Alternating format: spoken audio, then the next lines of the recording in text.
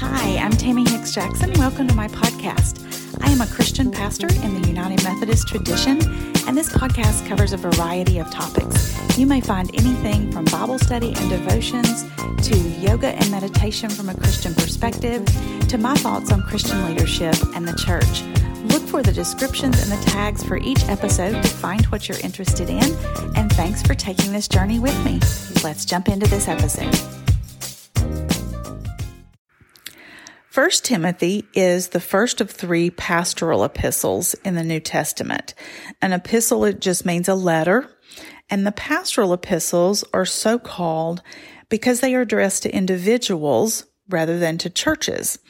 And the two individuals they're addressed to, Timothy and Titus, are pastors. So the pastoral epistles are 1st and 2nd Timothy and Titus.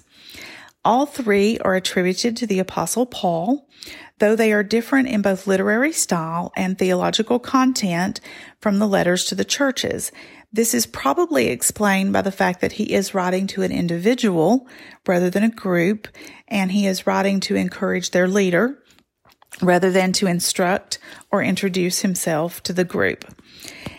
In the pastoral epistles, the church is called the household of God, and Paul is going to compare how the church should be organized and operate to the way an urban Roman household was organized and operated.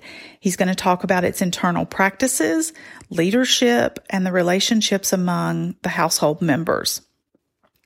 The goal is for there to be faithful, healthy congregations. Let's talk about Timothy and who Timothy is for a minute. Timothy is probably from the city of Lystra, which is in the region of Laconia, also called Anatolia. He may have been from the city of Derbe, which is in Asia Minor, but he's living in Lystra. His mom is Jewish. His father is Greek. This explains why he was not circumcised. At one point, Paul is going to have him circumcised before he takes him to Jerusalem. He met Paul during Paul's second missionary journey. However, he was not converted by Paul's ministry. Paul visits Lystra for the first time on his first missionary journey with Barnabas. When he returns a few years later on the second journey, Timothy is already there. He's already a believer and is already a respected member of the church. But he and Paul bond. They form a strong relationship, and he becomes a companion of Paul's on some of his missionary journeys, along with Silas. His mother is Eunice. His grandmother is Lois. They are both members of the church, and Timothy is the pastor of the church in Ephesus. 1 Corinthians 16:10 may tell us that Timothy is a little shy by nature. It may be that he's young, or it may just be his personality. Paul encourages him to be bold, courageous, to not let anybody put him down because of his age. We know he is traveling with Paul during the winter of AD 57 to 58, when Paul writes his letter to the Romans, which we have as the book of Romans. He's mentioned as a co-author in several other letters, including 2 Corinthians, Philippians, 1st and 2nd Thessalonians, Colossians, and Philemon. And we're going to see that Paul asks him to come see me one more time before I die here in Rome. I'm imprisoned. I can't come to you. Please come to me and let me say goodbye. Tradition tells us that he is the first bishop of Ephesus and that he dies in 97 AD when he is stoned by an angry mob as he tries to preach the gospel to a procession that is honoring the goddess Diana. He was 80 years old at the time. All right, let's jump into the first of the 6 chapters of this letter. Paul greets Timothy, calls him son or child, which tells us that their relationship was close, that Paul is a mentor of his, and Paul must see some tremendous potential in young Timothy, and he does everything he can to draw that out. It seems as though he is really trying to establish him, perhaps as his successor of this mission to the Gentile believers. The greeting is grace, mercy, and peace. Paul his traditional greeting in his letters is grace and peace to the congregations. When he writes to the pastors, he includes mercy. Perhaps he is reminding us that very often pastors need mercy. The main goal, or at least the most important goal, that Timothy needs to stay focused on is keeping his congregation theologically on track. It's very easy to drift, and the congregation is trying to drift in several different directions, and Paul says, here's the problem, we need to tighten this up. One of the ways they're drifting is by getting enamored with genealogies. Some had given a wild allegorical meaning to the genealogies that we find in the Old Testament. Philo was a key character in doing this, and his stories, his allegorical interpretation would have already been well known at this time, and some are getting very caught up by it. Paul also mentions myths or fables, or your translation may say legends. These would be rabbinical teachings that included stories about the Old Testament characters. So it tells us more information than we are given about their lives in Scripture. They were well known in the Jewish community. They were non-canonical, so they're not elevated to the level of Scripture. They were devotional works, but they include a lot of really inventive stories about the people in the Old Testament. For instance, one of them was the Book of Jubilees, which retells all of the events from creation to the giving of the law to Moses on Mount Sinai, and it expands upon the stories of the patriarchs. Now, supposedly, there was secret information, more law given to Moses on Sinai. He entrusts this information only to Joshua, who entrusts it only to certain people as he was told to. This gets passed down. The rabbis add to it. Eventually, Rabbi Yehuda, in the 2nd century AD, is going to finally write this down and call it the Mishnah. So this is before that is written down, but all of this would have been known and discussed in Jewish communities. So this is information that Jewish believers have that Gentile believers wouldn't. So it's even more that they don't know. And it kind of makes Jewish believers smarter, better, more gifted than Gentile believers. So it creates a hierarchy that we know Jesus came to level the playing field, not create more structure and hierarchy.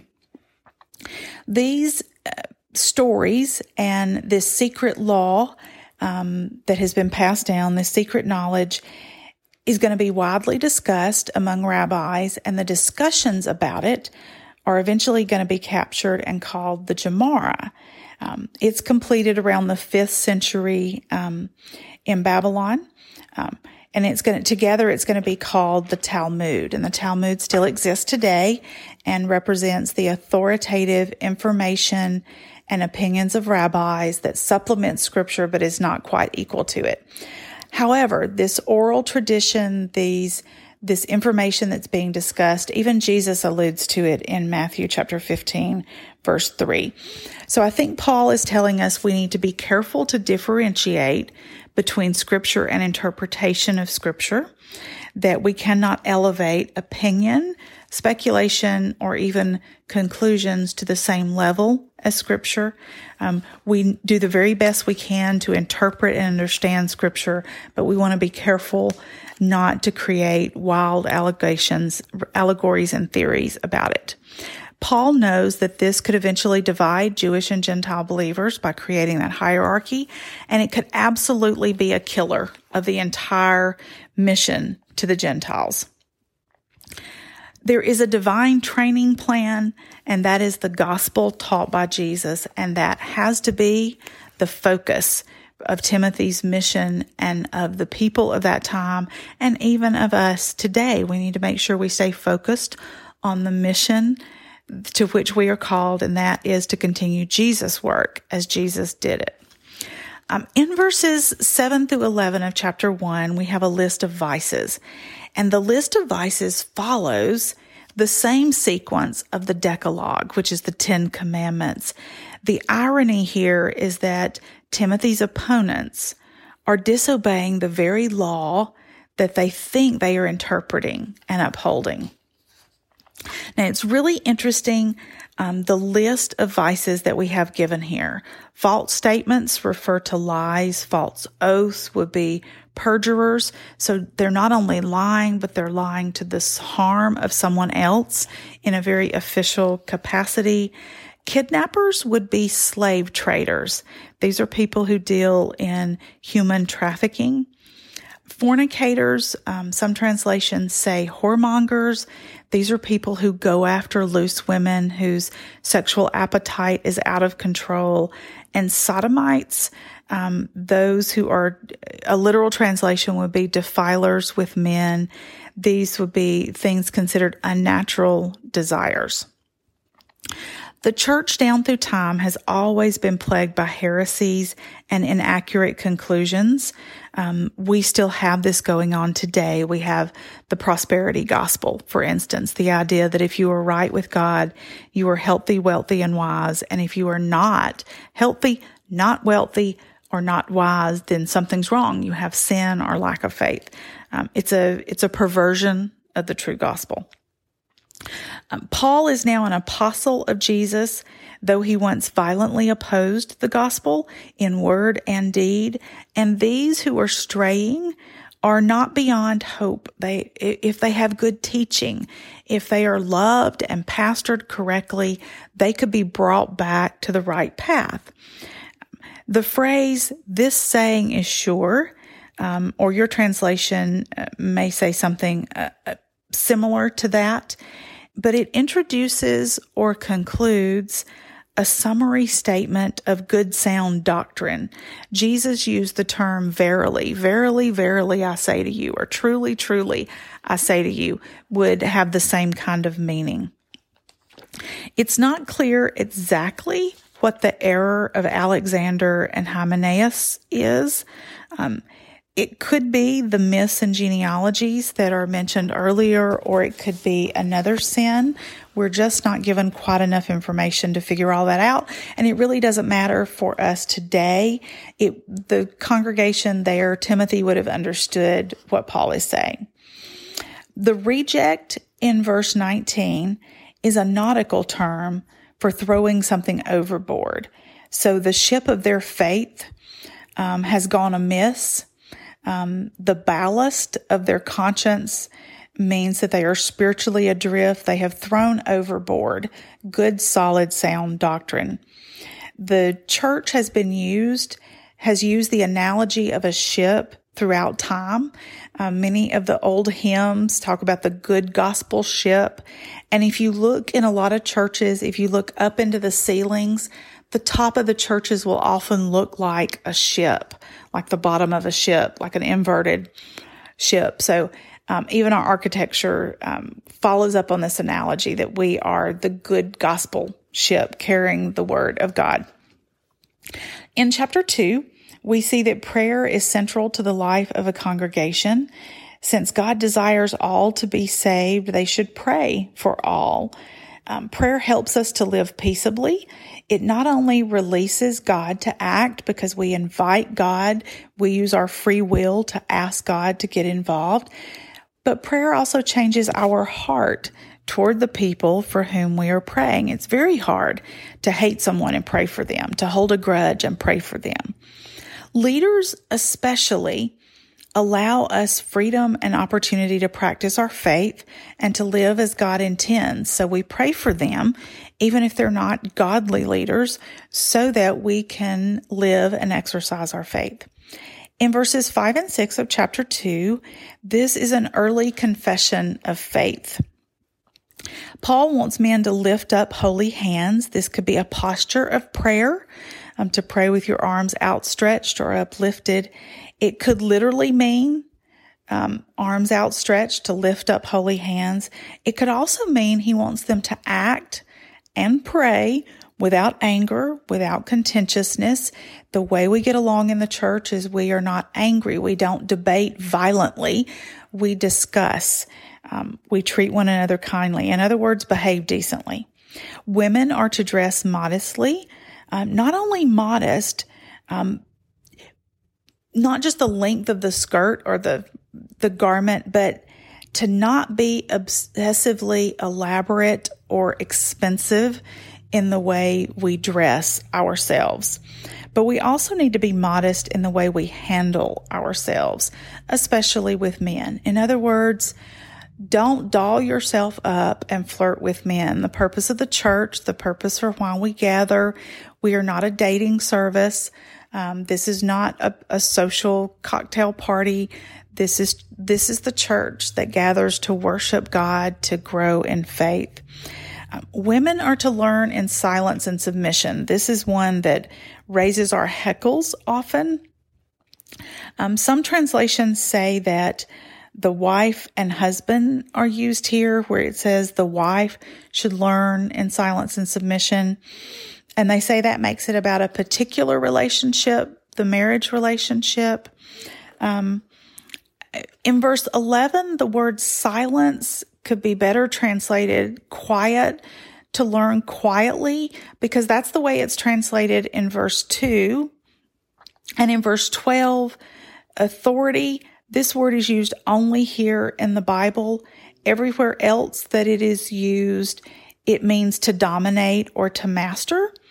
I don't think it is referring, it can't mean that women are to never talk in the church. That would contradict 1 Corinthians 11, which gives instructions for how women are to pray and prophesy in the church. But I think what it is saying is that women should not dominate, master, or control men, especially or particularly their husbands. I believe that what Scripture teaches is an egalitarian relationship between men and women and between husbands and wives. I think what this is saying is, women, you should not try to manipulate or control your men. You don't do it with the way you look and the way you dress. You don't manipulate their emotions by flirting with others. You don't withhold sex to get what you want. You don't hide things from them. You have a good, healthy, open relationship with your husband. You get along. Y'all seek to work together. I think it's also saying earlier that men shouldn't always be angry and wanting to fight with their wives or with women. Let's get along. Let's have a congenial relationship. Remember, this is to reflect an urban Roman household and how it operates. There's also a chance that the false teachers that have been mentioned in chapter 1 were targeting rich women, because those rich women could support them financially. There could be social and financial gain to getting these women to buy into all the fables and fantasies. Hey, look at the things I can teach you. So as a rich Greek woman, I can give you all this secret Jewish knowledge that can make you a better believer and can help you rise within this congregation, within this new religion of Christianity. And having been persuaded by persuading the women could then go persuade their husbands. And so then their husbands become students, paying students of these who can impart this secret Jewish wisdom to them. And he references the fact that Eve was persuaded by the serpent in the garden, and then she persuades Adam. He makes this statement that women are saved in childbearing. Eve was reconciled to God by giving birth, when she gives birth to a child. And go back and take a look at Genesis 4:1. Birth, creating new human beings, is the unique role of females in the species. But also remember, as he says this, that Jesus was a descendant of Eve. Part of the curse was that the woman would desire the man, and he would rule over her. So this idea of dominant and of one lording it over the other is a result of the curse. And Jesus came to reverse the curse of the fall of sin. But also Eve's son, Jesus, would be the one who would bruise the head of the serpent. He would be the one who reconciles all of humanity with God. So it can also be referring here to the fact that Jesus has taken care of this. Okay. This whole section is talking about times of worship within the church, that both genders are to be quiet, gentle, respectful, to show reverence for God, respect for the authorities of those who are in leadership, and kindness to the other members of the church. It's interesting here that women are actually ordered to learn. Women learning was not a high value in society at the time, whether we're talking about Jewish society or Greek, in the Greek-Roman world. Having women learn just wasn't something that was considered necessary. But here they're ordered to learn, and it is the only imperative or order in the whole book. There's a Jewish saying that illustrates how women were not considered suitable for deep learning. There was a Jewish saying that said, it would be better to burn the Torah than to teach it to a woman. So things are changing for women in this role here in life and in the church. I'm going to make a second podcast to cover 1 Timothy chapters 3 through 6. So check out that one for the rest of Timothy.